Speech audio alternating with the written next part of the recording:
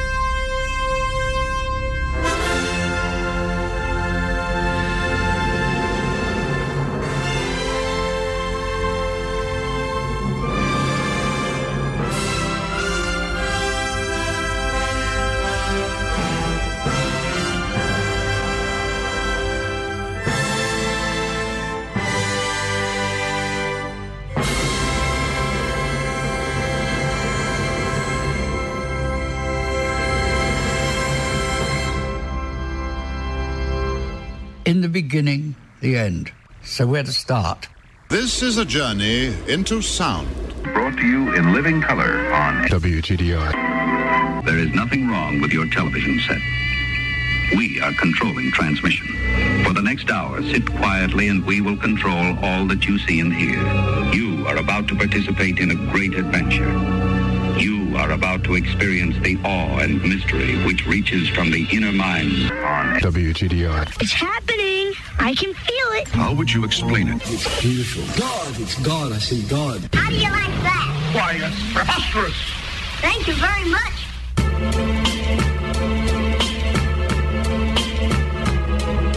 Let me warn you that I say what I think, say what I think, say what I think. I'm a complete individualist. I'm against communism, capitalism, fascism, Nazism. I'm against everything, and I've often wondered what it would be like to be happy 24 hours a day. 24 hours a day. 24 hours a day. I realize what I'm about to say comes as a great shock. However, using great presence of mind, I'm counting on you to respond appropriately.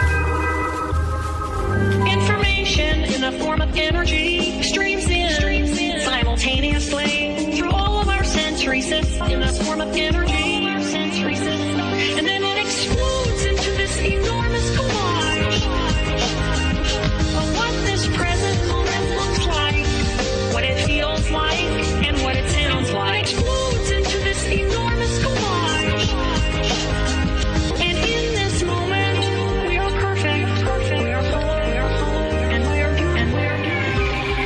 Whether you experience heaven or hell, remember that it is your mind which creates it.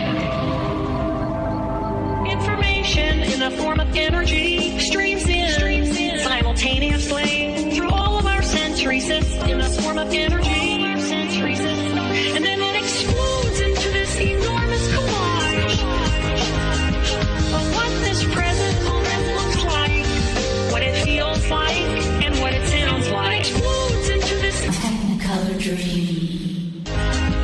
And in this moment, we are perfect. We are whole. And we are beautiful. All of the dangers which you have feared are unnecessary productions of your own mind. Whether you experience heaven or hell, remember, whether you experience heaven or hell, remember that it is your mind which creates it.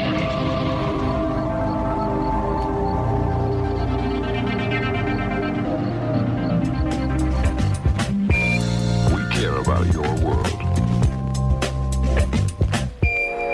Stay tuned.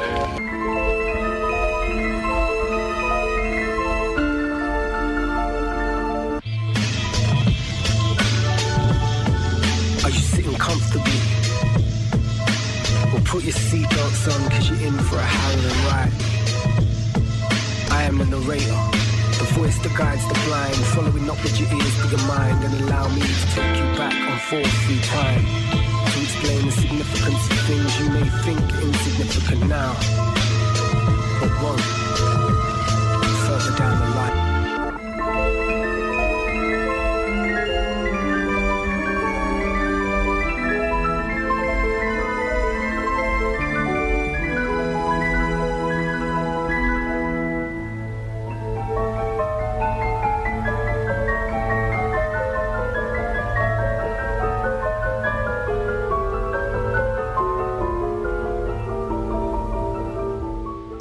I'm Tonio Epstein. Join us as we dive into the heart of things, exploring new ideas and new ways of seeing and being in this wondrous, crazy world we share together.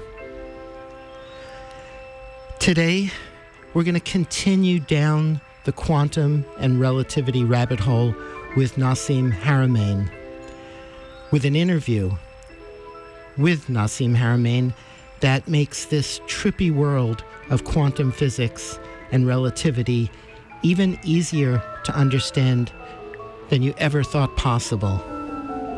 And he even unifies them in his own amazing way.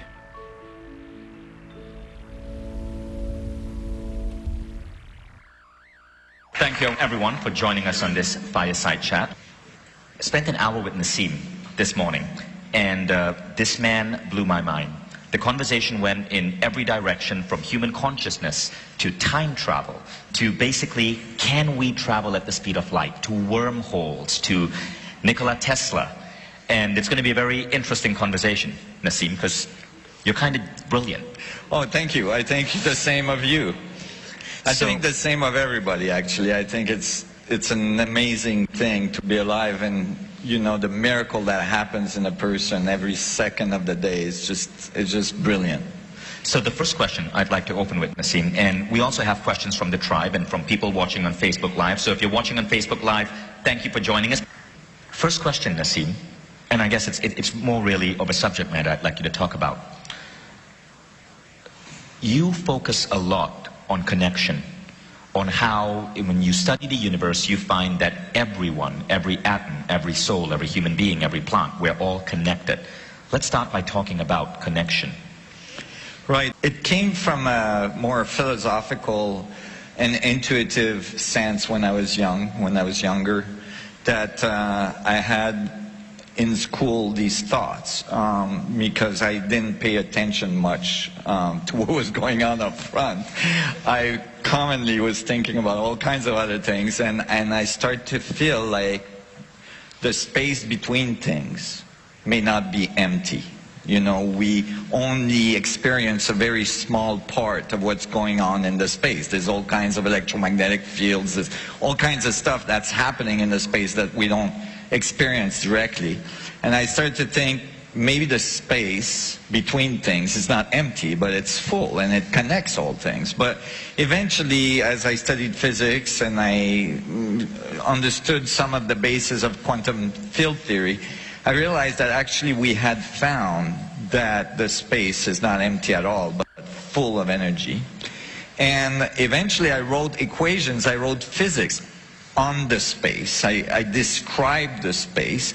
And when I wrote these physics, it outputted very fundamental constants in physics, like the mass of particles and their radius and the structure of galaxies and the structure of the universe and all these things. And as I wrote these mathematics, something remarkable happened.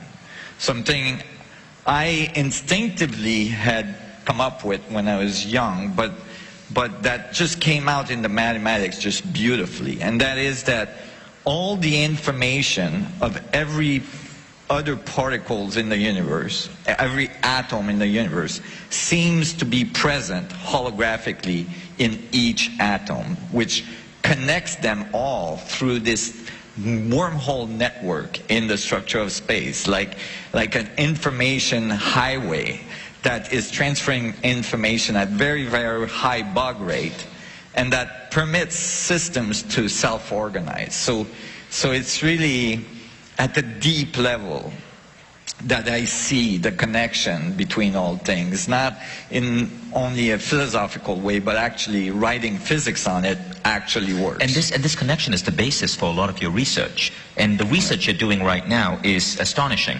because if Nassim's research is able to prove some of the things he's talking about, it has huge implications for humanity. For example, warp drives. For example, the ability to control gravity, to, within the next 75 years, be able to go on a family vacation to Jupiter and back in record time by leveraging the control of gravity and wormholes. So let's talk about that. What are you researching right now? Well, actually, to go to Jupiter, you won't need a wormhole with a gravitational drive. But if you want to go to Alpha Centauri, you'll need one. Yes, I'm working on these things because not only that, you know, when you calculate the amount of energy, obviously, if everything is connected through this wormhole structure, the micro wormhole at the quantum level, which I'll present this tomorrow, the energy level in a centimeter cube of space is enormous, and if we extracted just a billionth of a percent of the energy that's in a centimeter cube of space in the structure of space-time, we could run the world for millions of years. So you're saying that in the centimeter cube of space, right, there's an energy, and I believe you refer to it, or people commonly call it zero-point energy. Yes, and if we can Einstein. If we can learn to extract that, right, we can run humanity for millions of years. That's unlimited energy. Exactly, and it's actually, according to what I found, it's actually the energy that runs reality, that runs the world. And eventually I wrote papers that advanced these mathematics into actually that's the energy that makes you a conscious human being. It actually organizes system to eventually arrive to a system that's complex enough to become self-aware. That's interesting. So are you saying that zero-point energy has a tangible relationship to consciousness? Yes, absolutely, according to what I found. And I want to precisely mean what I found. What I mean by what I found is that when I wrote these mathematics and I extracted these masses and these radiuses, I was able to make predictions, very important prediction about the nuclear of atom that was confirmed in accelerators in Switzerland. And my solution is the most precise solution on Earth today from theoretical tenant. The standard model is off by 4%, which is like, you know, a universe away in quantum theory. So what I'm saying to you today is not just based on nice mathematics that may be too complex for you to understand or philosophy. It's actually now confirmed in experimental studies. That's incredible. Now, some scientists have said you deserve a Nobel Prize. Some scientists have said this is hogwash. Yes. How do you deal with that sort of huge polarization in Well, you know, I cry and I laugh.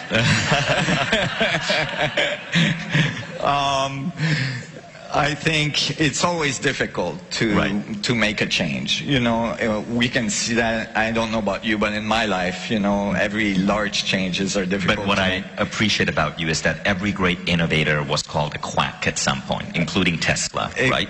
Yes. But what I appreciate about you is that, yes, and Einstein. Yeah. What I appreciate about you is that you're not just looking at matter and energy, but you're looking at matter, energy, and consciousness and how they all interrelate. Right, and you know, it's like, and as you find these pieces, as you find these little morsel of information across the physics, you end up with stuff in chemistry, and you end up with stuff with biology, and you end up with, you know, and it just built, because if you have the correct foundation, you see, humans make these divisions in science. You know, we call this chemistry, and we call this physics, and we call this, you know, biology and all this. But the universe doesn't do that. You know, just like the universe doesn't make lines on the planet and say this is this country and this is this country, right? And so basically the universe must be unified, since it produces all this amazing biostructure that we call our reality, from the physics all the way to consciousness. And so when you start to find something, and that's my belief, when you start to find something that's very deep, fundamental at the truth of reality, then all this starts to unravel, and that's what I think is happening now. So the question is, what then is consciousness? We're using that word a lot. Yes. And you said that consciousness is all around us. It's related to the 0-point field.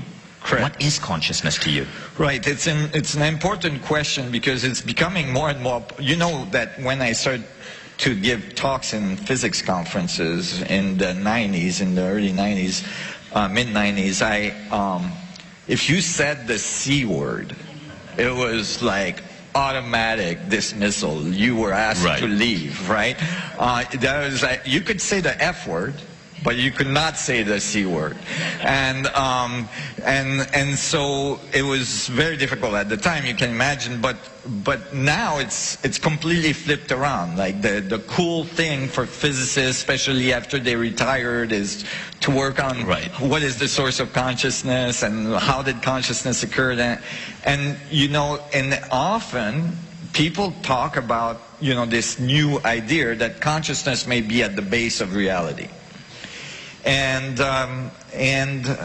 it's in many cases not very helpful, because the word consciousness is used as if you said God is the base of reality. You still haven't told me anything about what that is, right? If you say consciousness, okay, what do you mean by that? Well, if you look at definitions of consciousness, it's not very useful neither. It says it's something that has to do with self-awareness, right? Becoming self-aware. What's important in that self-awareness understanding is that there's something that resembles a feedback, right? You knowing you are you.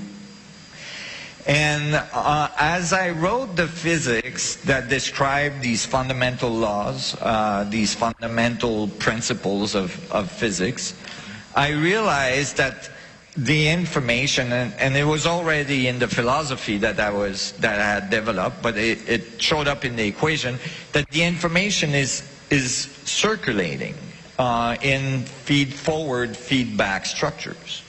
And so that you can think of this Planck field, which is an electromagnetic field, this 0-point energy field, as bits of information. And this is exactly how I wrote the equation. That's why it's a holographic equation.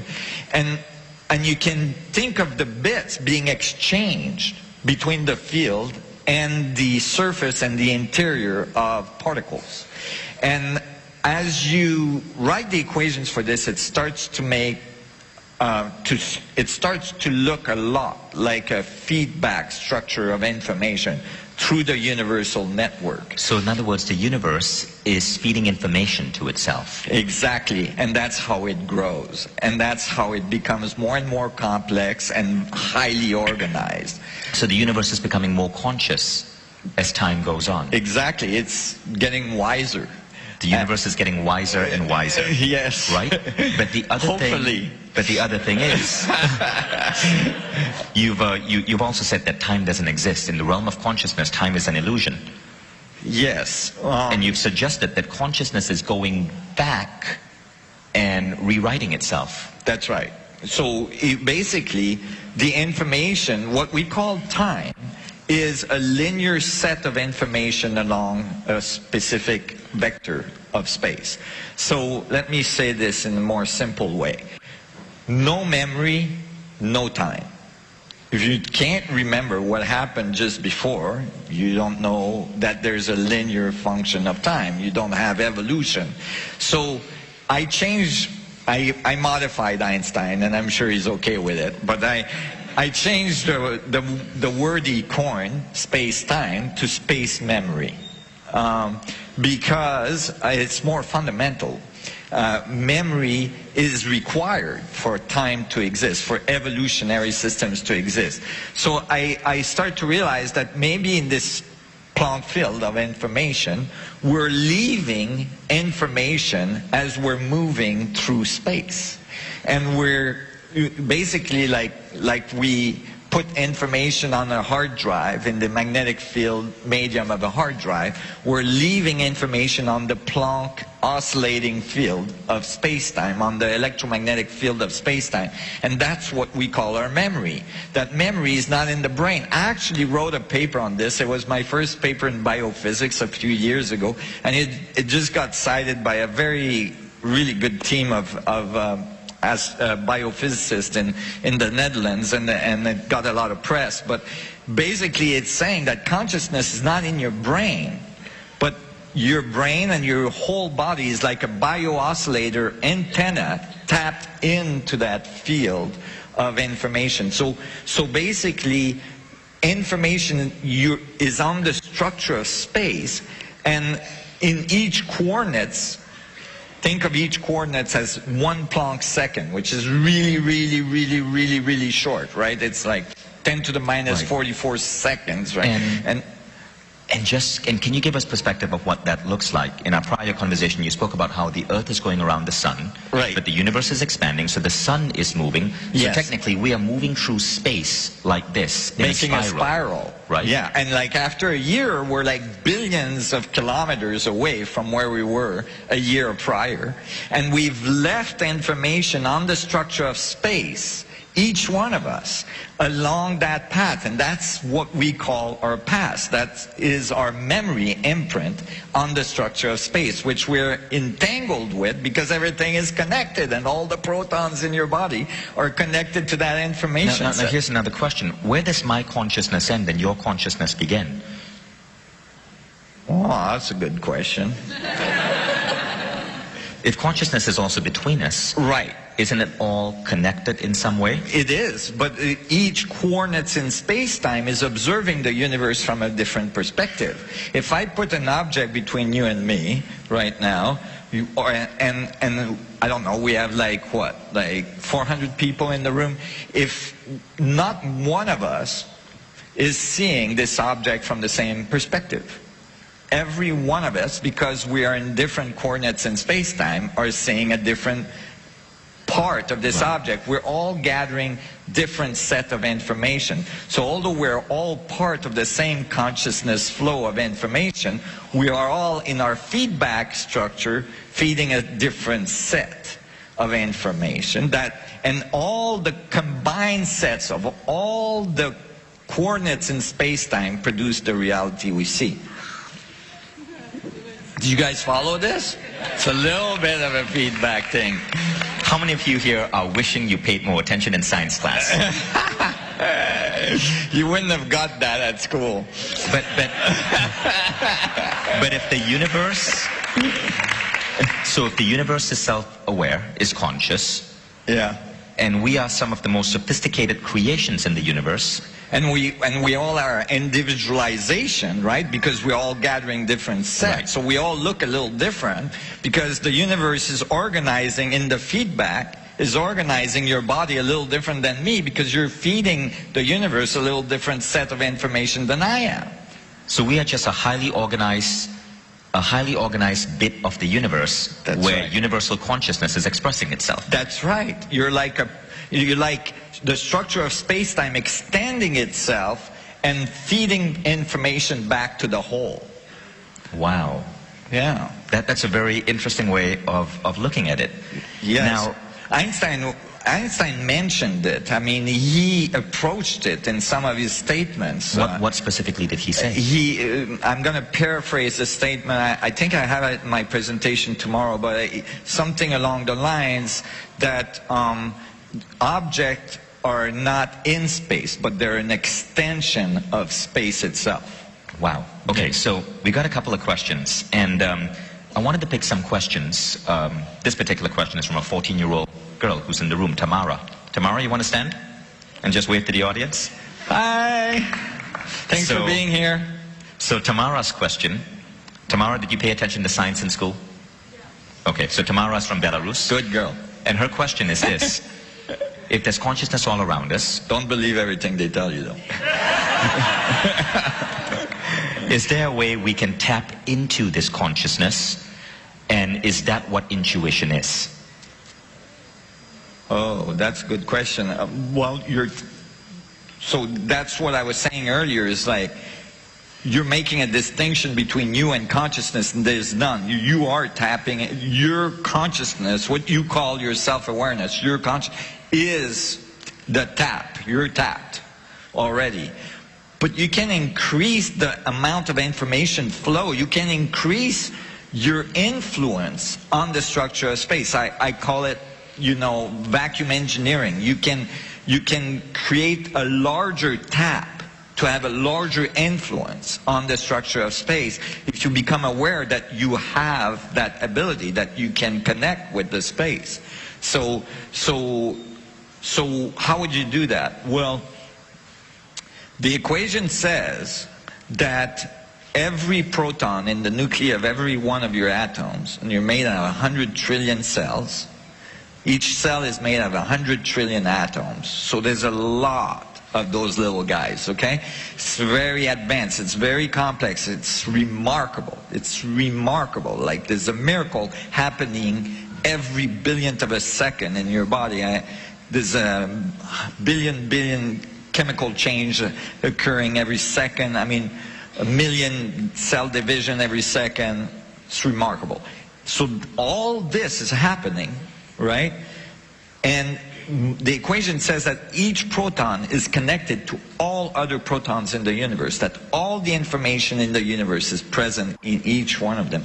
So if you actually want to know about the universe, where do you go? Inside yourself, right?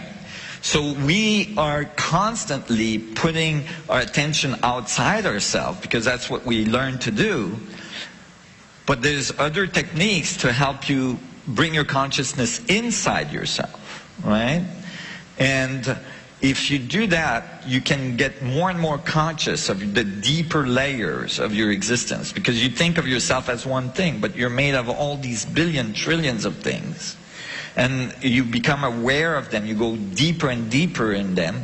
Eventually you can get deeper level of information about the rest of the universe, about your consciousness, about how you are, like the root of you, right? Which is much deeper than the personality and everything else maybe that you've developed throughout the years. Does that answer your question? Good. Now you can go back to school and outsmart your teacher. I'd like to see that conversation.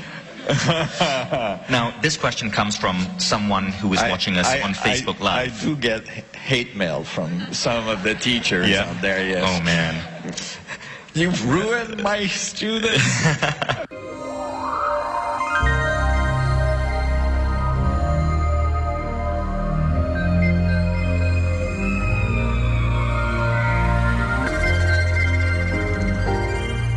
If you're just joining us, or just wondering, we're listening to Nassim Haramein here on the Magical Mystery Tour.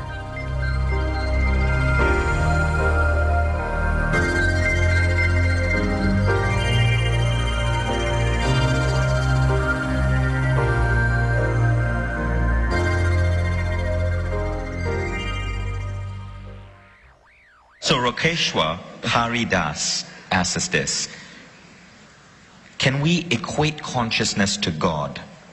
Equate thoughts and mind to God? Well, it depends what you mean by God. You know, that's the thing. The precision of language is so difficult. If you mean by God something that's omnipresent, omniscient, that's everywhere, that knows everything, that organizes everything, then you can associate that directly with the quantum vacuum oscillations. Right. And if that's true, then and that's consciousness, then there absolutely you can make that analogy. But if you make the analogy without the mechanics, without saying either what God is or consciousness is, then you're not much more advanced. So I take it you don't buy the standard model of physics and you don't buy the standard model of God? No, yes, I don't. And the standard model of physics, I wouldn't say I don't buy it. I modified it because it had big holes. At the foundation of physics, there was big holes in the understanding of physics. Like if you asked, what is mass? What is electromagnetic fields? What is charge? What is gravity? All this was really like unknown, like the source of it, you know? We wrote physics equation, like one of the most commonly used physics equation, the most known, E equals mc squared. It's a beautiful equation, except that it doesn't tell you anything about anything, meaning if you ask, what is m in the equation? Mass. We say, we don't know what mass is. So that means, and then you ask, well, what is c? Well, we don't know why c is c. We don't know why the speed of light is the speed of light. So that means you have two unknowns on one side, the equal sign. That means you don't know what E is, right? Because it's equal to unknown. So now you have an equation. It's beautiful. There's an equivalence between three unknowns. So you know nothing about nothing. So I wanted to know. So this is a question from Clement Strook. Once artificial intelligence becomes self-aware of its own existence and consciousness, how will this impact human consciousness? Well, I guess there's a category to that question, right? Firstly, do you agree that AI can attain consciousness as you define it? Right. This is really important because it's becoming so popular right now, and I'm asked this question often, and I had to meditate on it, and it was a short meditation because it occurred very quickly to me that there's nothing artificial about consciousness. And so the concept of artificial consciousness or artificial intelligence didn't, you know, it doesn't compute. There's already a computational issue. And so there's nothing artificial about intelligence. And what I mean by that is intelligence has nothing to do with crunching data. It has nothing to do with...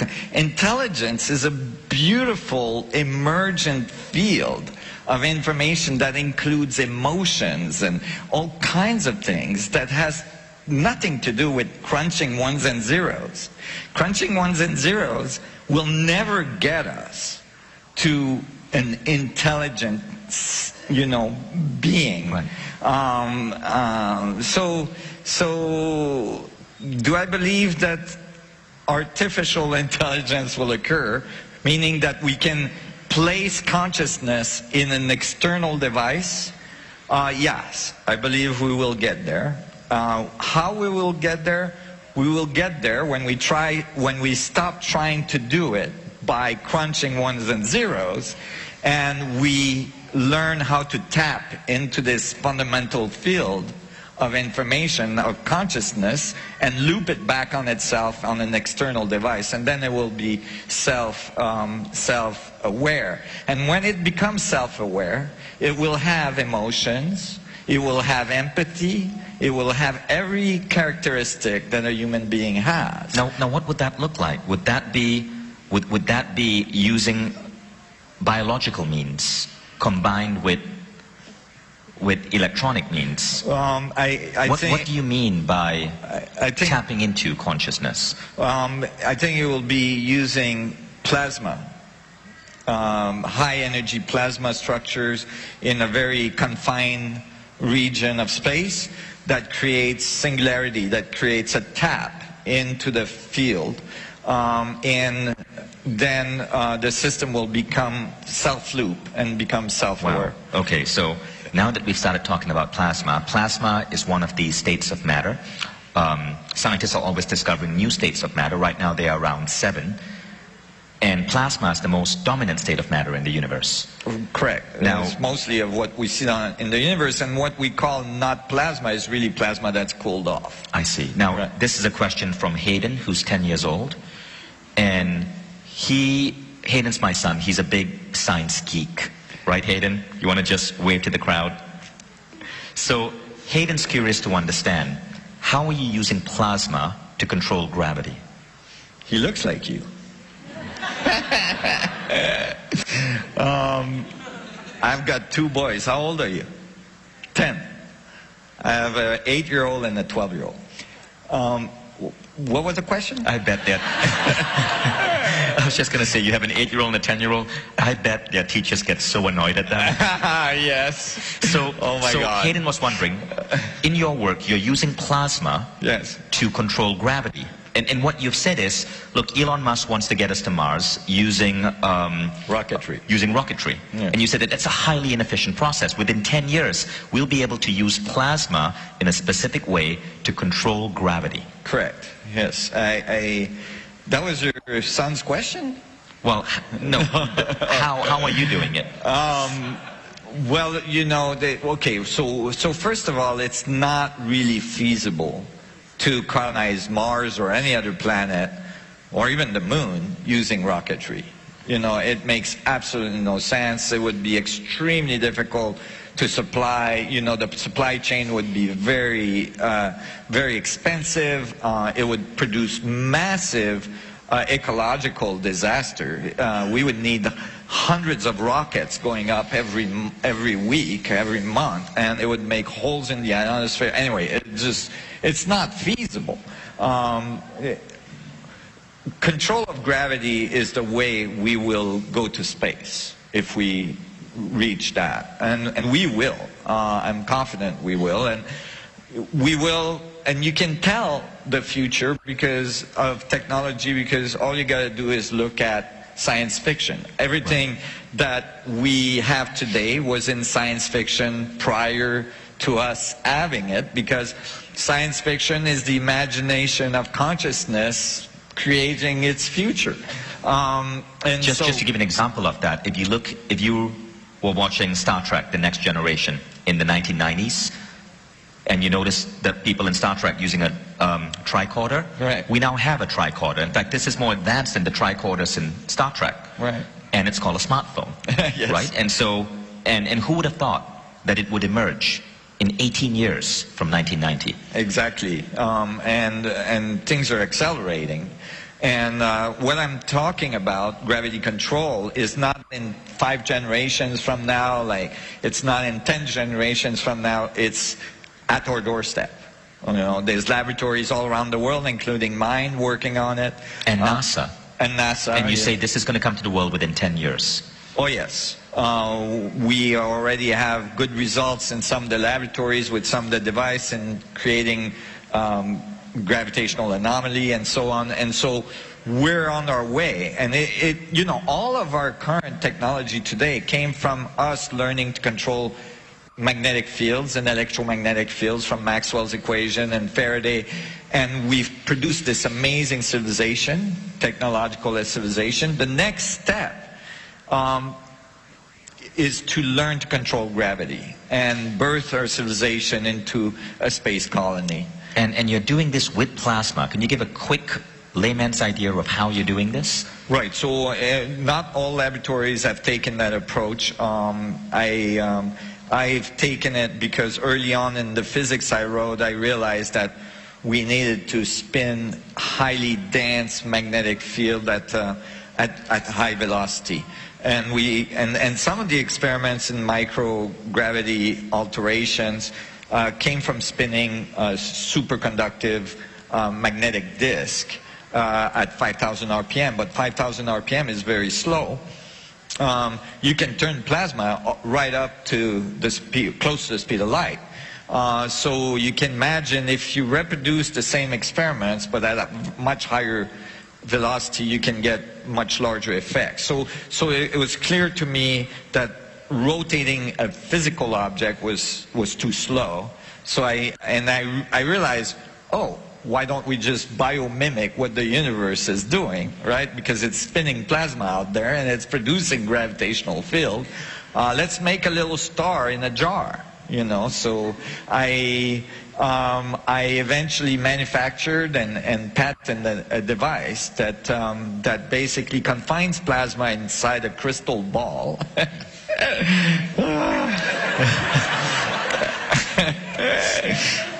I get in trouble. And it's spinning, and it's spinning this plasma, creating a gravity field. Exactly.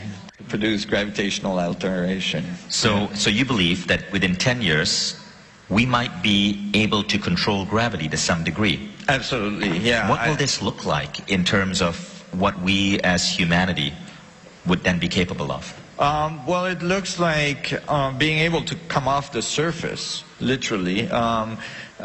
Controlling gravity will allow us to put all of our vehicles in the air. So flying cars becomes a reality. Exactly, the Jetsons, you know, right.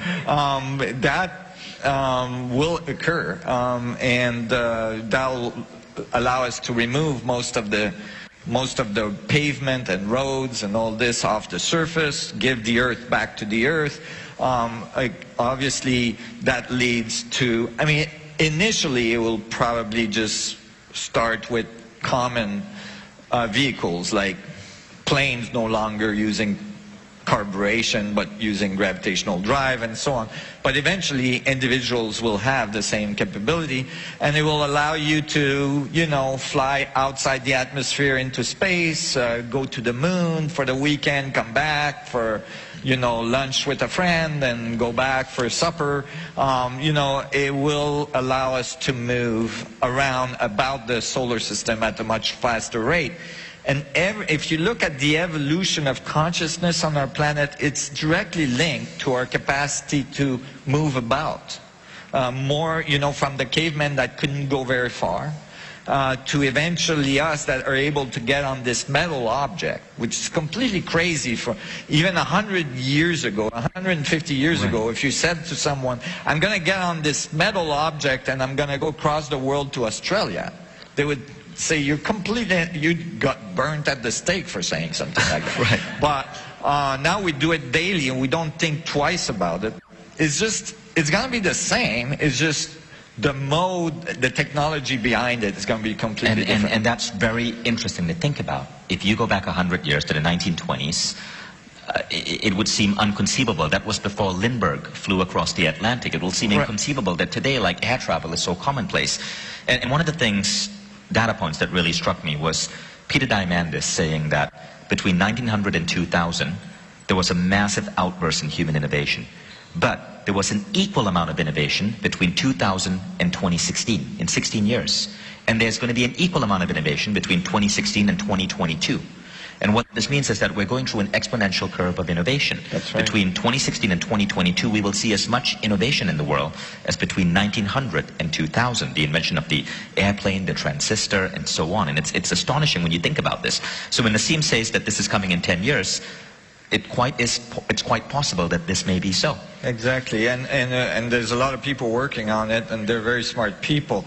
But importantly is that the physics understanding and the theory behind it is now present, meaning we're starting to realize, oh my God, particles are not just in some, you know, vacuum space, but they're actually in a field, interacting with this field, and this is the fundamental discovery that's going to make all this possible. And since that is present now, and it's becoming more and more accepted by the standard community of physics, and there's an awful lot of smart people out there, it's on its way. It's definitely on its way. Extraction of energy from the structure of space that has been done, and it's on its way to the public. And gravitational control. Now, how soon before you think humanity can colonize a distant star? Because traveling to the moon is one thing. Just to address one thing about the naysayers out there, the physicists that throws tomatoes at me. You know, even when, but I don't mind because I'm Italian, so I can make good sauce with tomatoes. But you know, even when the Wright brothers flew the plane, and I'm not going to say the first plane because there was other people in Europe that were doing similar things. For almost up to 10 years, there was papers in physics that were being published proving without the shadow of the doubt that could not be done, and that it was a hoax. So, you know, it takes a little bit of time for people to catch up to where things are. Yeah. So how long? How long? How long before we can start sending human beings to Alpha Centauri? To Alpha Centauri? Yeah. Okay, well, that's going to be a little longer because we have to open wormholes and right. So wormholes, that's a whole other can of worms. Yeah, exactly. Definitely a whole other kind of worms. And it's but the physics are there. I just want to make clear that when I'm talking about wormholes, you know, this is predicted by Einstein field equation. It's well supported by observation, meaning that like Einstein field equation in their classical form are very well supported. But it was until recently thought that it's not possible to open any of those wormholes and travel through them because the energy requirement to do so were just over the top. Now that we have discovered that there's this field of information, this field of energy, zero-point energy present, and that the density of that field is so high, now the physics works out that absolutely you can open wormholes if you can tap into that field of energy. And that's why people like Sonny White at NASA and others are literally working on warp drives as we speak today. Right. That's astonishing to think. They can see in the physics and in the math that there's a path to getting there. So NASA is working on warp drives. Absolutely. And a warp drive would simply be the ability to open a wormhole, to jump across space without being limited by the speed of light. Correct. And using anti-gravity. Yeah, using gravity control. And that, you know, will take probably, you know, a while before we have the expertise to be able to safely reconstruct you on the other side of that wormhole, you know, so that all your molecules end up at the right place at the right moment. So it's like teleportation. Yes. So you mean when you go into a wormhole, you're disappearing? Is that what's going on? Well, you can think of it, and this is where standard theory doesn't quite cut it to describe what's happening, and this is the new theory that is emerging, is basically all the particles in the universe are entangled. And that's emerging. There's a theory by one of the greatest theorists on the planet that's called ER equals EPR. And this is from Sutskin and others, Montesino and others, that show that you can write physics in such a way that entangled particles, which we measure in laboratory. So does everybody know what entanglement is? Right? So you can get two particles to be entangled in such a way that when you tickle this one, the other one laughs. And it doesn't matter how far the other one is. It gets the joke. Like you tell it to this one and the other one's laughing. And it's like... And it means if you change the spin of a proton over here, the spin of the proton will align itself. That's right. No matter how far. No matter how far they are. And they're starting to be able to do it with macro objects like diamonds. Right. So that you hit this diamond with a laser and the other one is wiggling like you're hitting it with the laser. And so basically, and there's no delay. That is, it doesn't matter how far the particles are. It's instantaneous. When you modify this one, the other one is modified. Now, if that's instantaneous, then information there is traveling faster than the speed of light. Well, this is why quantum theory and relativity don't agree so well. But that's the beauty of this view that's emerging. That came, you know, I came to the same conclusion from a different angle.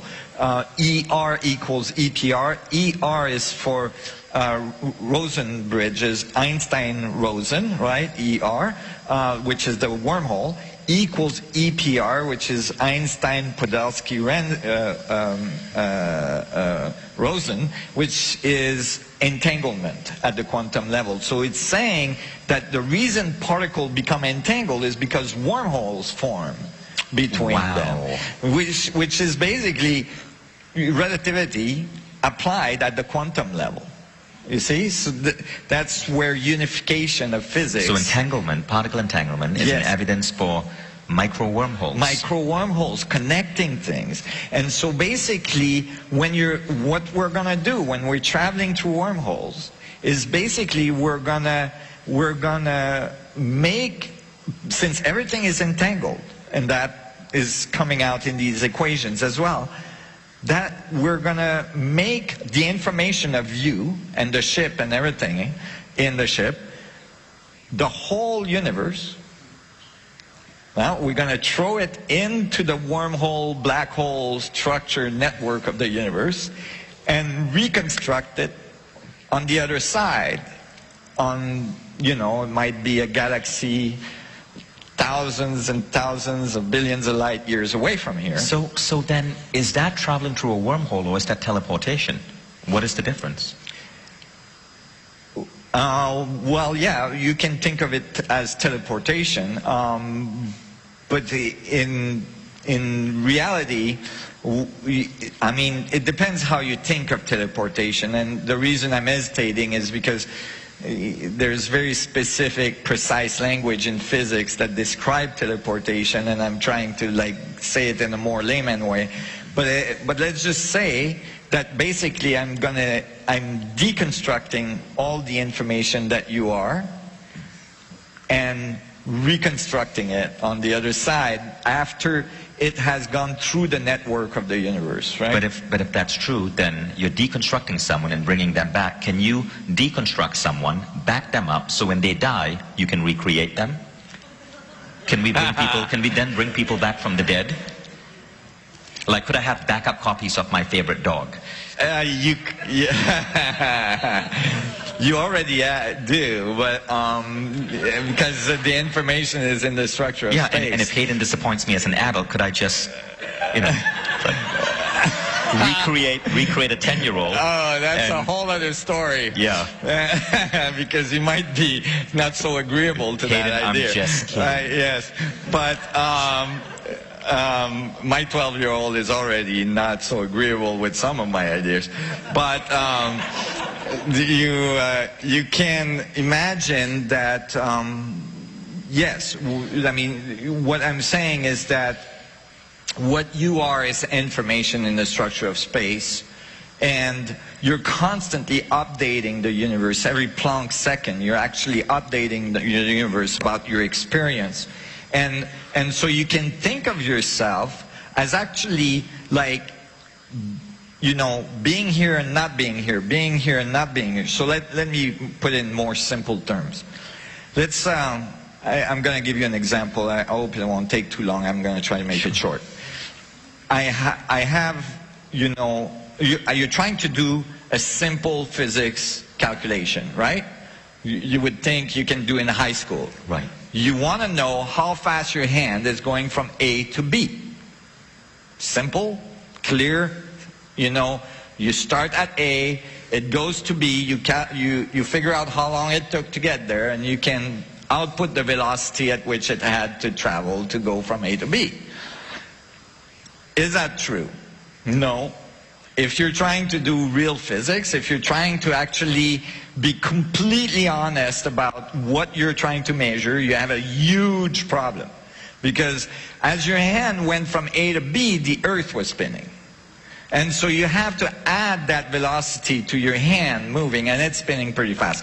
And then that's going around the sun, right? The Earth is going around. So now you have to add that velocity, because while your hand was moving, it did move in that direction with the Earth and around the sun, right? So you have to add that. And then the sun's going at 300 kilometers per second in the galaxy. So now you have to add that. And then the galaxy is orbiting, and then around the cluster, the super, and like, whoa, your hand is going millions of miles per second now.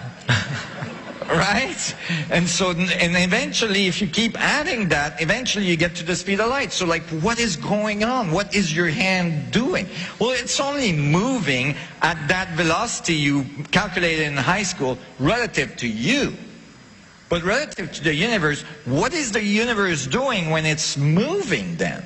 What is movement? What is that, right? Well, the only conclusion you can come to is that your hand is undoing itself, redoing itself, undoing itself, redoing itself. So it's your hand is your hand, and then it's the whole, and then it's your hand, and then it's a whole, and then it's your hand, then it's the whole. And it's happening at frames of Planck time, so it's happening really, really fast.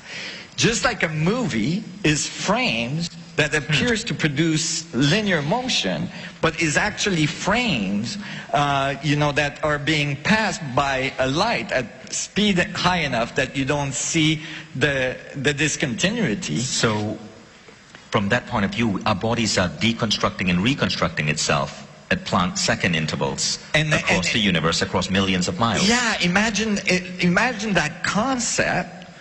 Like, imagine that's occurring at the Planck scale, right? Very, very, very fast. And then imagine the dampening of that same undoing and redoing itself happening at a much larger scale, like biology. You're doing that right now. Fission, like a month ago, is not the same guy. Like, you've redone your liver, you've redone your blood a whole bunch of times, you've redone your skin, and within 3 years you've pretty well redone the whole thing. Right? So you're actually redoing and undoing and redoing yourself like every second as well. Which opens up this question.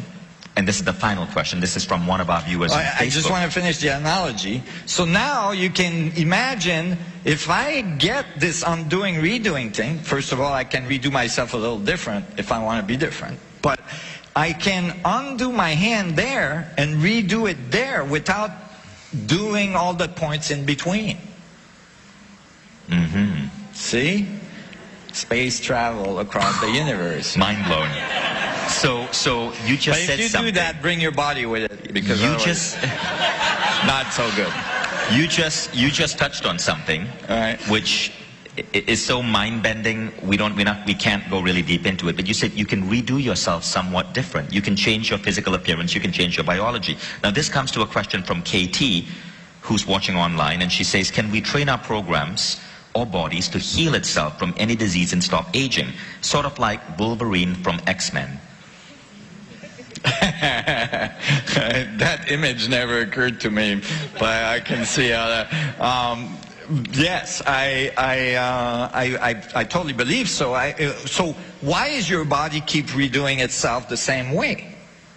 Because it has memory in the structure of space, right?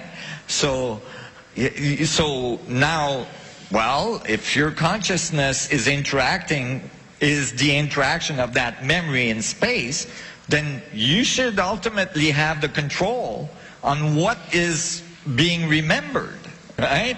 So if you change what's being remembered, then you should get a direct correlation to what's happening when your body is redoing itself. It might redo. So if it keeps redoing itself with a tumor on the liver, why can't you change it to redoing itself without the tumor on the liver? Well, people do all the time. Actually, 30% of people do. They call that the placebo effect, right? Or spontaneous remission, right? So there's a very high level of studies that are occurring right now to see the impact, people call it like the impact of consciousness on reality and on our body. And we see clearly in these studies that we have the capacity to change the material world, even to influence computers, random generators. You sit a person in front of a random generator and you ask them to influence it, and I'm not talking some like guru from India or some psychic or just like you pluck somebody off the street, you put them in front of a computer and you ask them to influence it. Princeton University studied that. Right. So we are out of time. So thank you guys. Thank you, Nassim. Thank you so much. Thank you for having me.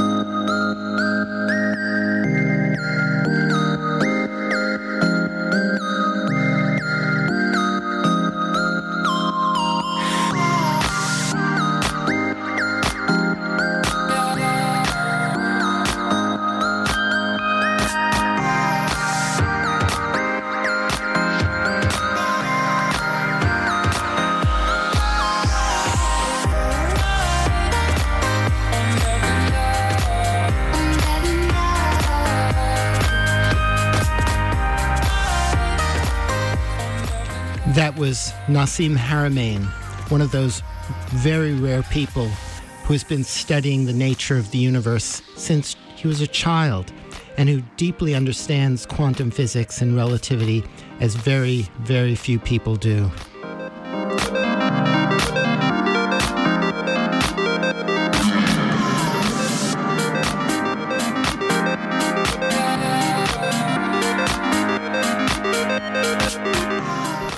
And this is the Magical Mystery Tour on WGDR Plainfield, WGDH Hardwick, Goddard College Community Radio.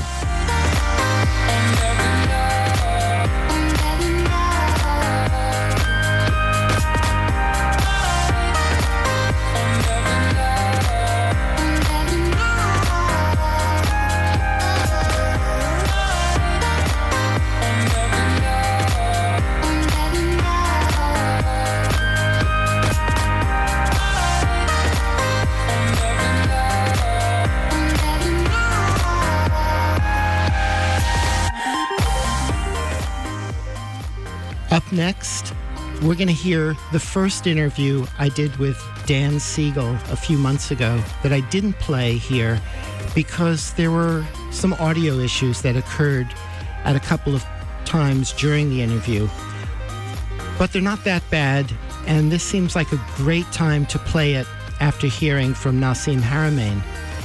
Dan Siegel is well known as a pioneer in the field of interpersonal neurobiology. He's a professor of clinical psychiatry at the UCLA School of Medicine, and he's the author of numerous books, including The Neurobiology of We, The Whole Brain Child, Mindsight, and most recently, Aware, The Science and Practice of Presence.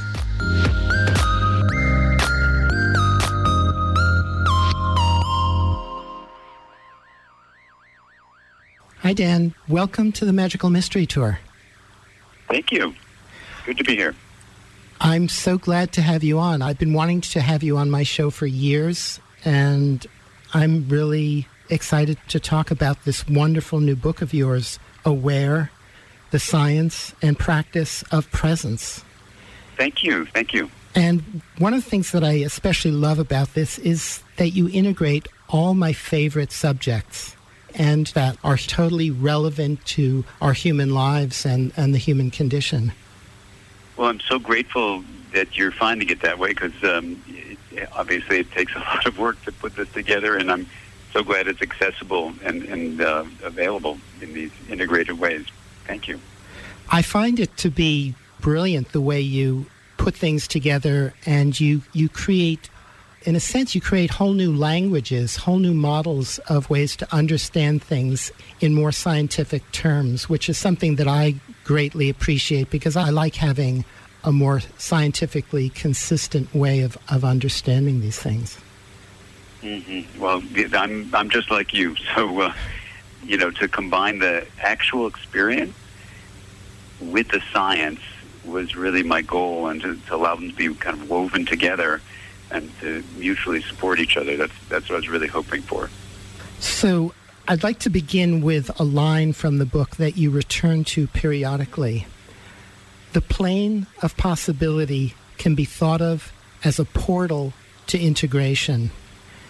And that's a line that I can relate to a lot in my life and the way I've been thinking about things and sensing things. And I would love for you to unpack that line and to explain how the plane of possibility can connect us to integration, and then use it as a kind of springboard to get into the nature of mind, awareness, and presence, and of course how we can learn to use our mind to direct our attention and awareness to create greater integration in our lives, in our brains, and in the world around us as well.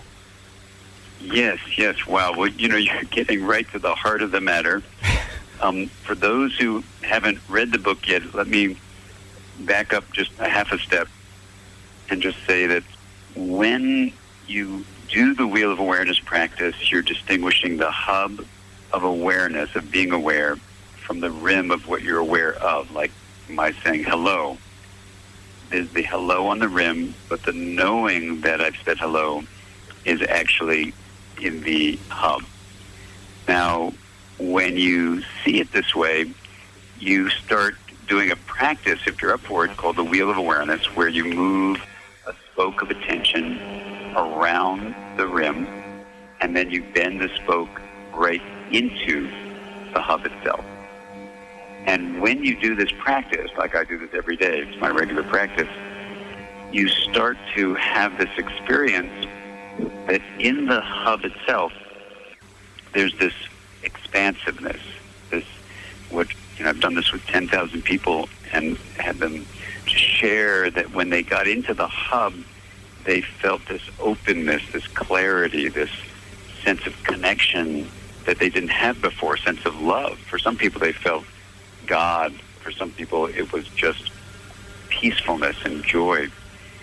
And this happened over and over and over again.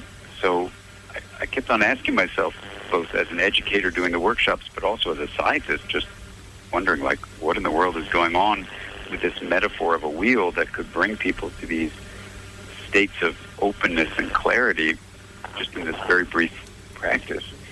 So I went to the science of the brain, and there's some very interesting things about consciousness in the brain, but ultimately what they say is the brain creates states of integration that seem to be activated when we're aware.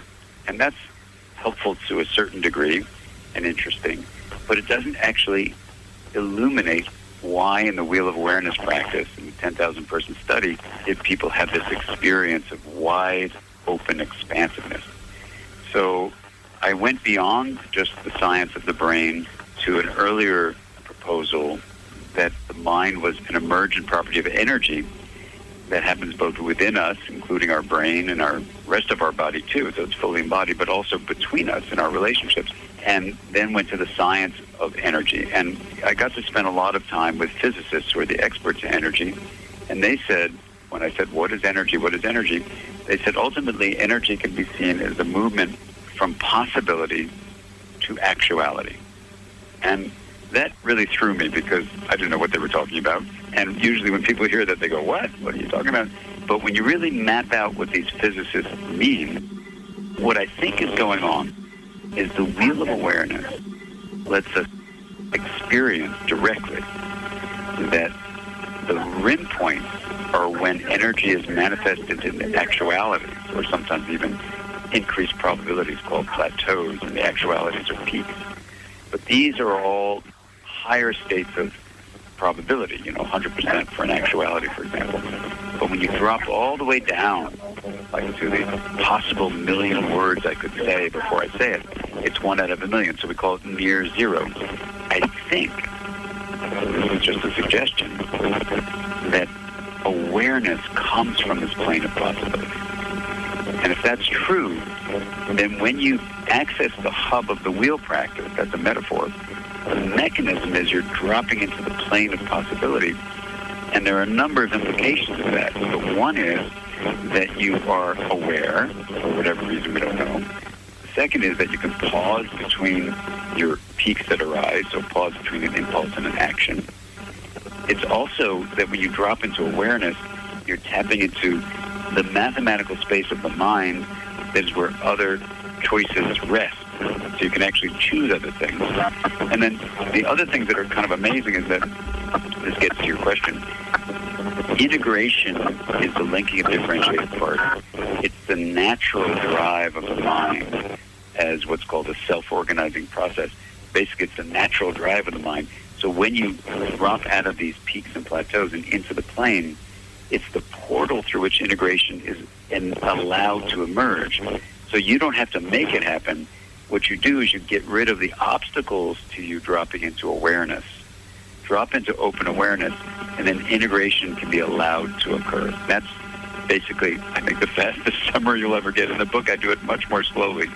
So if your listeners hear this and they go, oh my God, this is too complicated, I do it really slowly. My daughter, Maddie, she does all the drawings for the book, so you see it step by step laid out in the second part of the book. So this is just a very condensed summary, just so people can begin to get a feeling for what the plane of possibility is, and how appropriate your question is of why is the plane the portal through which integration arises. And That's the best I can do for a brief online live summary of what's going on, I think. I remember while I was reading, that was one of the most grueling parts of the book, to adapt to a whole new language and model of understanding, translating that experience. How did it go for you as you went through it? Because it is new, and taking on anything new is tough, and I think I even acknowledge that in the book. But what was it like for you to get through it?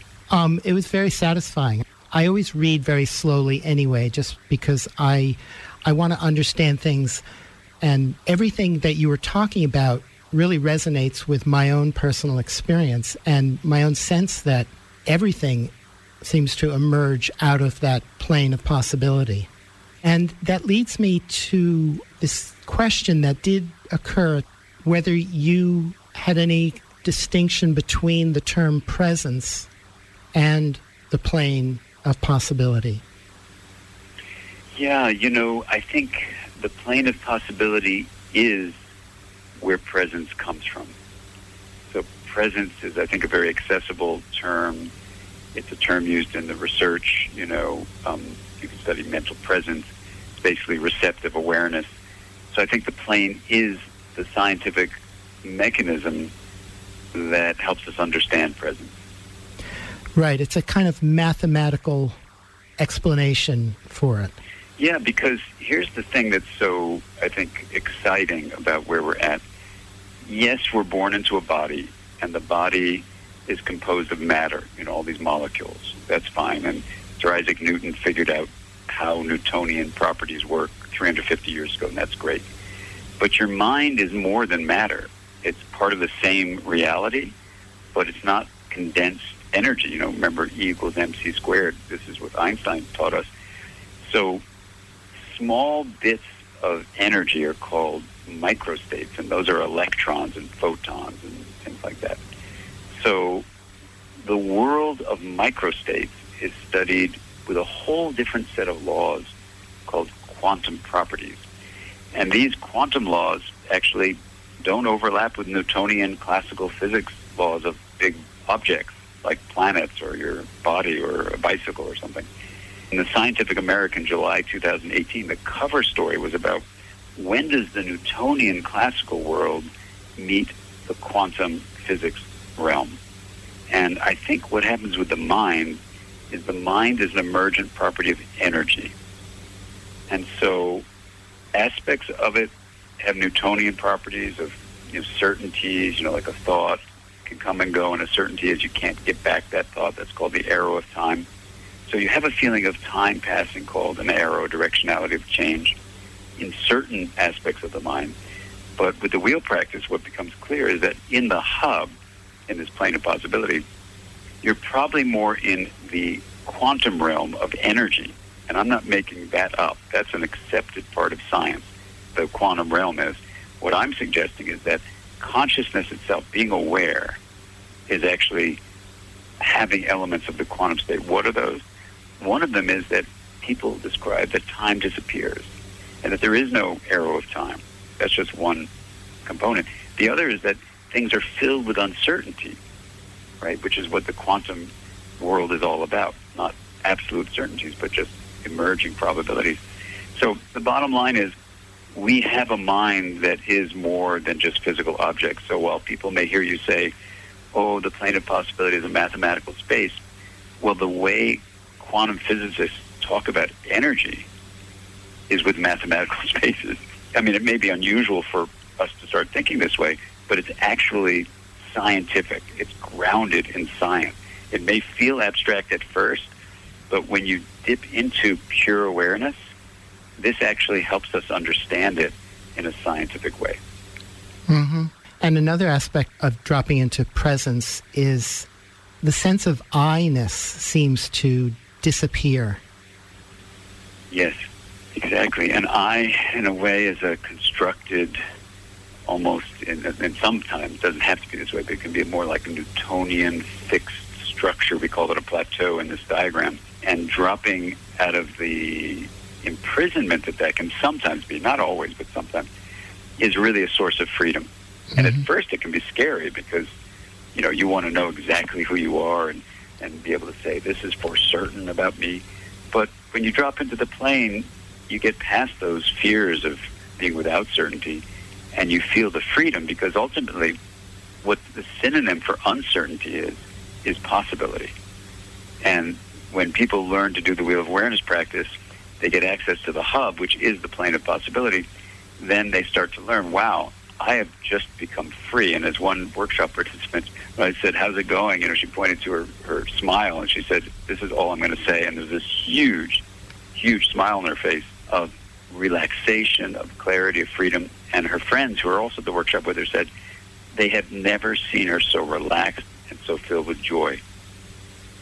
Mm-hmm. And that's the choice. That's the option that the mind has. It can go in different directions. It can go in the direction of free and open, infinite possibility, or it can go into that realm of past probability of our old ways and habits of thinking of things.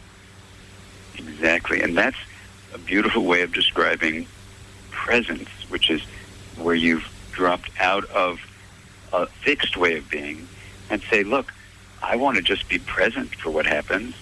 I don't know exactly how I'm going to respond. I don't know what's going to happen. I don't have to control it.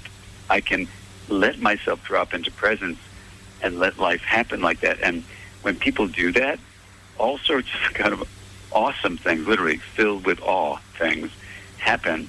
They've happened, since I did this with all these, like literally 10,000 people in the study, but now a lot more, the feedback has been just so fascinating and consistent that when you access this hub of the wheel through the practice, it looks like you really are tapping into this plane of possibility where new ways of being are waiting for you to just tap into them and letting them emerge rather than being lost in a particular, we call it a plateau, which just only has certain peaks that come out. And once you see, as you saw when you made it through that part of the book, once you try on the new vocabulary, having conversations with people about the plane and about not getting caught up in plateaus and peaks of the past, it becomes a deep, deep conversation that itself is quite liberating to be able to share with people. I totally agree. And another wonderful aspect of this plane of possibility is that's the easiest place where we can all connect. Exactly. And you talk a lot about this me and we, and then you have this term of your own combining the two, we, because it's not just about me or just about we, as you say, but the interrelationship of it. Exactly. And that we, it's so interesting what a little teeny word, a three-letter word can do. That we has been for myself, I can say, but also for so many people I've talked to, a way of literally integrating identity and saying, how can I be in this world and have a sense of belonging where I don't give up my individuality? Because if I go me to we, I'm giving up me to go to we. But how do you actually have both? And we just lets you embrace the two of them. That has been an issue that I've been playing with much of my life. And I love the way you integrate all of this in really all of your work, but especially in this new book. And I wish we had more time. Well, let's find another opportunity to converse, one coast to the other someplace. And yeah, this is great. And, the thing that's so exciting is if you get, let's say, like people reading it and having this kind of conversation, it'll be so thrilling to see where a conversation about the plane of possibility and from the plane of possibility will take you. Exactly. So that's the next chapter in our journey, we together. Yes, absolutely. And I've been having conversations about this, but I am excited to do exactly that, get into these deeper conversations. I'm so grateful for your time, and I'm so glad that I'm finally getting to talk with you. And I have such great appreciation for this very difficult, grueling work that you're doing of integrating it all. Well, so thank you. Thank you. I hope through the gruel we get to the goodness and the peace and clarity of it all. Thank you. That's the whole point of the gruel, is to get to that place. And it's a great way to say it because, when you go through a period of hard work and transformation, you really come through the other end with a reorganization that is really quite fantastic. Exactly. Well, again, thank you so much. A pleasure. Thank you. Be well. Bye-bye. You too. Bye-bye.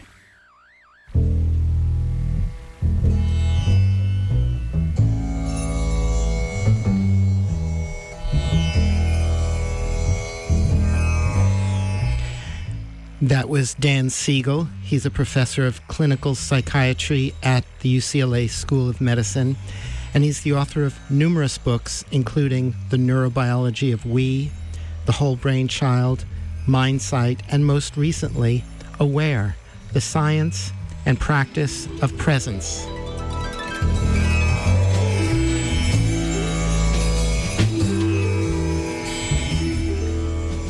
Next, we're going to hear from Alnoor Ladha from The Rules and therules.org, talking with Doug Rushkoff, who is the author of several books, including Program or Be Programmed.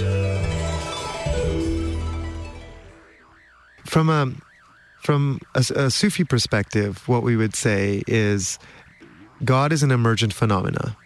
God is a metaphor for the universe. And God is everywhere, right? Allah is everywhere. So we are the universe unfolding on itself. And the universe wanted to feel this expression of what it is to be 7 billion humans, or the birds and the bees and the wind, and et cetera, et cetera. And in some ways, our purpose is to help guide that evolution. And so I don't really believe in the New Age ideal that the universe is on path and everything's perfect. And there's a great Ram Dass line where he says, well, the universe is perfect, including my desire to change it. And that's sort of more my perspective, is more quantum physics perspective, which is we meet the universe halfway. There's no predestiny. The old mystics were wrong about predestiny and providence, but there's also the Western rationalists were wrong. There's no pure agency. There's a meeting of the universe halfway that comes from intention, and it comes from entanglement, and it comes from context. And when we set our intention and we actually influence the ability of atoms to move in a certain way, and then our reaction, our observation, then changes the sort of multiverses of possibility. And the whole thing just happens at every moment simultaneously in this infinite progress or regress, or however you want to say it. And there's just infinite 0 points over and over and over. Do you see human beings as having I hate to use a word like this, but a special place in this whole order? I think part of the hangover from Darwinism and neo-Darwinism is the belief that human beings are the pinnacle, the culmination of life. And I don't believe that. I think we're the newest and youngest members of the family of life. But I feel that human beings play a central role as stewards, as a companion species. Yet, we somehow think we've evolved outside of our Gaian mother. We think that evolution for human beings is taking on some other trajectory, some other spin that is outside of life. And I think that's the most insane. I think that's actually a driver of a lot of our psychosis. And, we were saying this earlier in our discussion here at CUNY with the Media Studies Group, that when human beings went to the moon for the first time, Gaia saw herself differently than she ever could have, because we are Gaia and we were reflecting back this vision from the moon.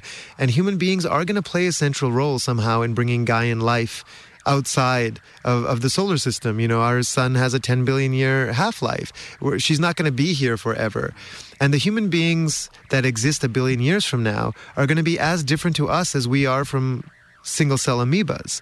We have no idea what they're going to be, which is why we have to preserve life and have to be pro-life, because whatever life exists at the, whatever we want to call the end of days or the eschaton or that moment 10 billion years from now, we are going to be its progeny, and vice versa.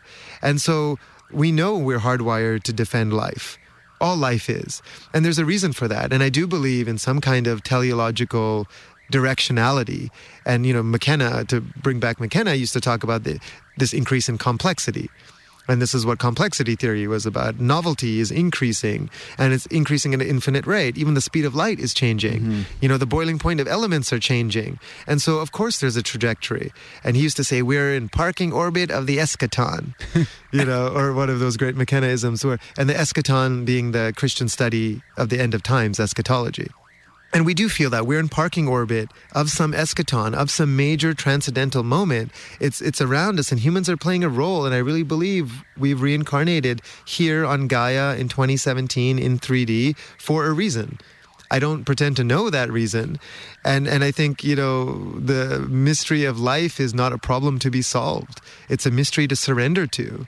And that's the role the plants play, and that's the role meditation plays, and that's the role any transcendental experience plays for me. It's funny, the theme I've been working on lately, maybe close with this, is human beings are not the problem. We're at least part of the solution. And I feel like the world that we're in, when you listen to the philosophies of Google or Wall Street or Washington, it's as if humans are the thing that has to be fixed.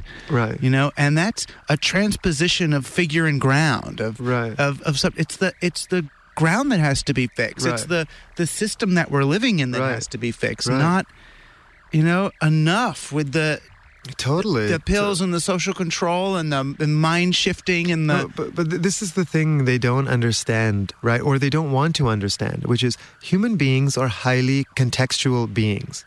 We're neither good nor bad. We're highly contextual. And for 99% of our history, we were hunter-gatherers that lived in small egalitarian tribes with very little hierarchy. We had social sanctions to punish leaders that took advantage of their power. And we roughly had the same calories. We were working 10 hours a week. This is all the Marshall Sahlins' Original Affluent Society understanding, and the whole understanding of cultural anthropology, of evolutionary psychology, of behavioral economics is that we are actually altruistic, cooperative, egalitarian. And what's happened is that the dominant neoliberal, capitalist, Western rationalist discourse is about human beings who fell from grace, who made the mistakes of eating the apple that we, of course, blame on the female character in the story, that essentially are greedy, short-termist, selfish, the Hobbesian worldview, the Darwinian worldview. And as a result, we have to fix ourselves. And it's the sort of like great Judeo-Christian Islamic remorse, that's then institutionalized in universities where, look who's running Google and who's running the State Department. They all went to the same schools, the same Ivy League schools. They're largely white. They're educated in the same way. They aspire to the same leather chairs. What they think is beautiful, their aesthetic milieu is the same. And those are the people we're allowing to lead artificial intelligence and our relationship with technology, lead the nation states, lead the corporations. And they inherently believe that human beings are flawed and greedy and evil. And so, of course, the world is going to reflect what they believe, because that intentionality is quantum. It is embedded in every atom. And they're the power brokers who are in control of the material world. And now we're telling a better story. We're telling new stories. We understand that we're hardwired for empathy, that we have mirror neurons, that we're highly cooperative, we're highly altruistic. And we're going to create new experiments that reflect those new values. And when we do, we're going to make their system obsolete. And we're also having a better time in that process. And they're going to look at us and say, well, they're having a way better time. They're happier doing that. Because even the 1%ers aren't happy. Their kids are on Ritalin. They're on ADD. They're totally disconnected. They're not happy. Like, no one could tell me Donald Trump is a happy man. And I think that is the hope for the revolution, that they themselves know it. Thanks, Alnoor Ladha, for incarnating in the same general time and space as me. So we get to do this again. I'm sure we've done it before, but I don't remember. We were probably killed for it. Yeah. The memory has been removed from our DNA. Or maybe we did it in the future. That's the way I roll. So thanks so much. And everybody, you can find out more. Go to therules.org. Is a good trailhead for a lot of this. And we'll put a bunch more links on the Team Human website.